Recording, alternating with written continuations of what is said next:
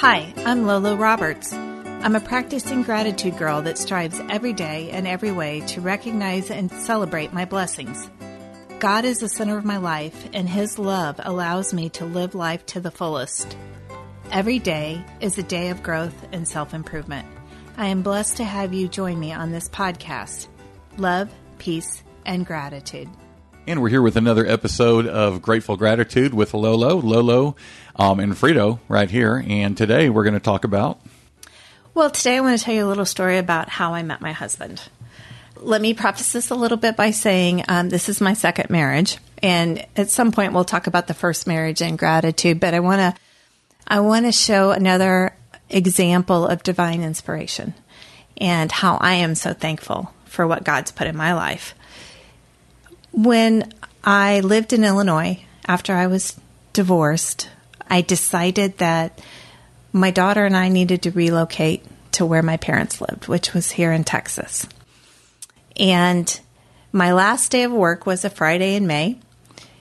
And a couple of my girlfriends said they wanted to take me out for some drinks. And they wanted to just celebrate the time that we had had together. So we did that. And after dinner and drinks, they said, you said you've been doing this thing called online dating. Now, this was year 2000. Okay. This thing called online dating. Yes. Well, remember, this is way back, like at the very beginning of Match.com, and it was really, really new. So I said, okay, I've already unhooked my computer because the movers were coming in 3 days. We were relocating to Texas.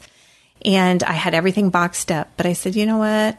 I guess I had that Bud Light, go ahead, go do it, reconnect it again. So I connected the computer back up to the internet.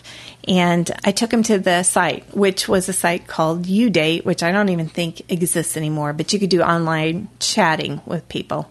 You could probably link it to your MySpace page. Exactly. That's the exact same time, right? So anyhow, what I did is I opened my profile, and the guys that fit in my demographics, which would have been, certain age range, certain one child or no children, I told them, I said, just pick somebody and I'll show you how it works. There was probably 25 pictures up there that fit into my specifications. So one of my friends said, talk to this guy. And she literally took her finger and pointed to my computer screen on someone. Was she just randomly pointing, closed her eyes and just put her finger on the screen? It wasn't quite that random, but she said, he's kind of cute. Why don't you talk to him? And I said, okay. So what you do is at that time you would just open a chat box. And I asked him, I said, hey, are you busy? Would you like to talk? And he said, no, I'm not busy. So we kind of chatted back and forth, and we kind of teased him a little bit by each one of us kind of inserting in the conversation, so he had a hard time following. So anyhow, we visited a little bit, and it was about 10 o'clock. And so my friend said, well, we're going to go. You've got a lot to do. You got to pack some more, so we're going to go. Well, he said, can I have your number so I can call you and we can talk further? Now, remember, this is early cell phone. You don't have tracking on them. People can't find your location. You would give someone your cell phone number instead of your landline, because then you couldn't find the number. And I said, yes. So I gave him my cell phone number. When they left, he called, and I think we talked for about an hour and a half. And I told him, I said, hey, I'm moving to Dallas. He put that he lived in Plano because Allen wasn't a choice. And I said, well, I'm actually moving to Plano. And so, he said, well, when you get settled, I'd like to take you to lunch. You want to go to lunch? And I said, absolutely. Well, I moved down here. I went to lunch, and that was it. I was hooked. I mean, there was just something about this man that was so special that I knew I wanted to be part of his life. Now, that just doesn't happen. No, your computer was in a box. It was packed away. And I didn't even randomly pick the person. Someone else picked him. And I know God set that all up. Because number one, I lived in Illinois. He lived in Allen, Texas. I was moving to Plano. And down here, the Metroplex is a big, big area. Yes. He worked in Allen. I worked in Dallas. I mean, there just wasn't a reason for our paths to cross. He didn't have kids. I had a daughter dancing and in school in Plano. Did you even know that Allen was a city in Texas? I think I asked him when we got talking on the phone, when he said, I really live in Allen, not Plano, I said, is that close to Plano? And he said, it's the neighboring city. Okay, so you didn't know where Allen was. Not consciously, really, I didn't. No. And, you know, that is just an example that I knew there is no way on this earth that he and I would have crossed paths had it not been some kind of divine, inspiration. And the thing is, why did my friend pick Wes out of everybody? Why him? How did that happen? And this man has become the most wonderful husband. He's an incredible father, just great provider. There's no fights. We don't argue. It's just such a blessing. And I've gotten to know you over the past year, and it is really great to hear you talk about your husband. I love my husband. He's an amazing guy. He is so giving, and anything you need, he will do. I can't express that enough. Maybe my smile, if I had a picture. If we had a picture of this, you'd see it. But it's coming through. It's coming through the speakers right now. Good. And once again, this is grateful gratitude. It is. And you're exhibiting it right now. I think when you practice gratitude, you exude gratitude. I mean, I think not only are you mentally aware that you're thankful for that, but I think your whole body and soul is thankful. It just makes you feel good. Okay, so tell us more about Wes. Okay. Wes never had kids. And I think that the reason that Wes and I were so well matched, if I want to take this a little bit further, my first marriage, I was married to an alcoholic that turned to drug abuse and didn't come home because he didn't know how to deal with a normal home.